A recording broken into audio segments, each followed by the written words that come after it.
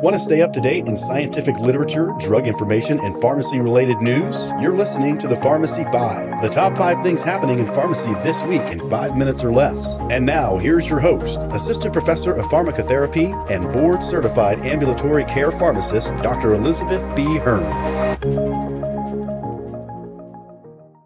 Hello and welcome to Pharm 5. The date is Friday, March 24th, 2023.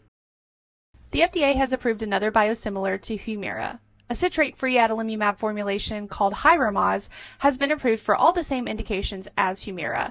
In clinical trials, Hyrimoz showed similar efficacy, safety, and pharmacokinetics to Humira.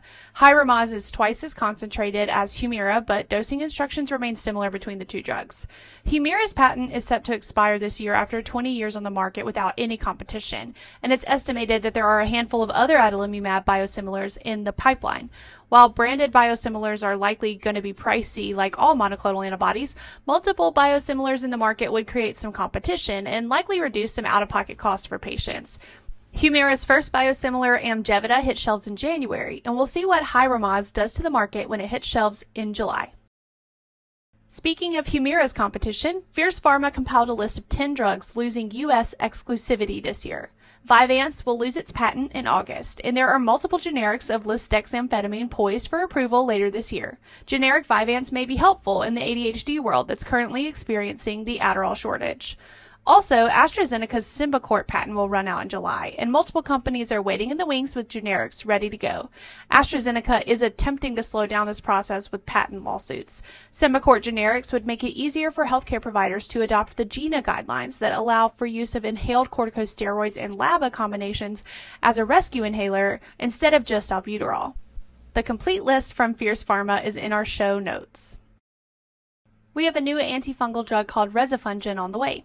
The brand Rezzayo was just FDA approved this week for use in adults 18 and older with limited or no treatment alternatives for candidemia.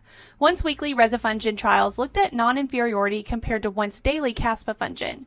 Rezafungin is an echinocandin fungicidal with clinical activity over Candida albicans, glabrata, parapsilosis, and tropicalis. There's no established efficacy over other Candida species, like the treatment-resistant Candida auris that the CDC issued a warning about this week, and it hasn't been studied in some infections like Candida-related meningitis, osteomyelitis, or infective endocarditis. Rezzayo is dosed once weekly via IV infusion for 4 weeks and should be administered over an hour to prevent flushing and urticaria. Rezzayo is likely to come with a steep price tag, but it will be available this summer.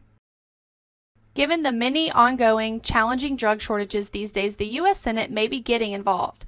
On Wednesday, the Senate Committee on Homeland Security and Governmental Affairs held a hearing about drug shortages, which they call a health and national security risk because shortages are becoming more frequent and lasting longer than ever before. The committee recommended investing in drug production in the U.S. instead of overseas, regular governmental supply chain risk assessments, and increasing the FDA's authority to make all drug recalls mandatory when patient safety is a concern. Right now, the FDA lacks authority to do anything more than suggest a recall to the company in some situations. Next, we'll see how Congress responds to the committee's recommendations. Finally, previously classified documents about the origin of COVID-19 will be released to the public. U.S. intelligence is divided over whether a lab issue at Wuhan Institute of Virology sparked the global pandemic, and now the declassified documents only cite potential links. The COVID-19 public health emergency will end in May, so there are expected changes to the current healthcare landscape on the horizon.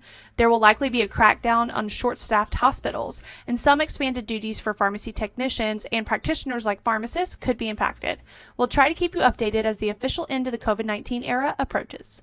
Thank you to Dr. Crystal Hodge for your contributions. That's all for this week, folks. Catch you next Friday.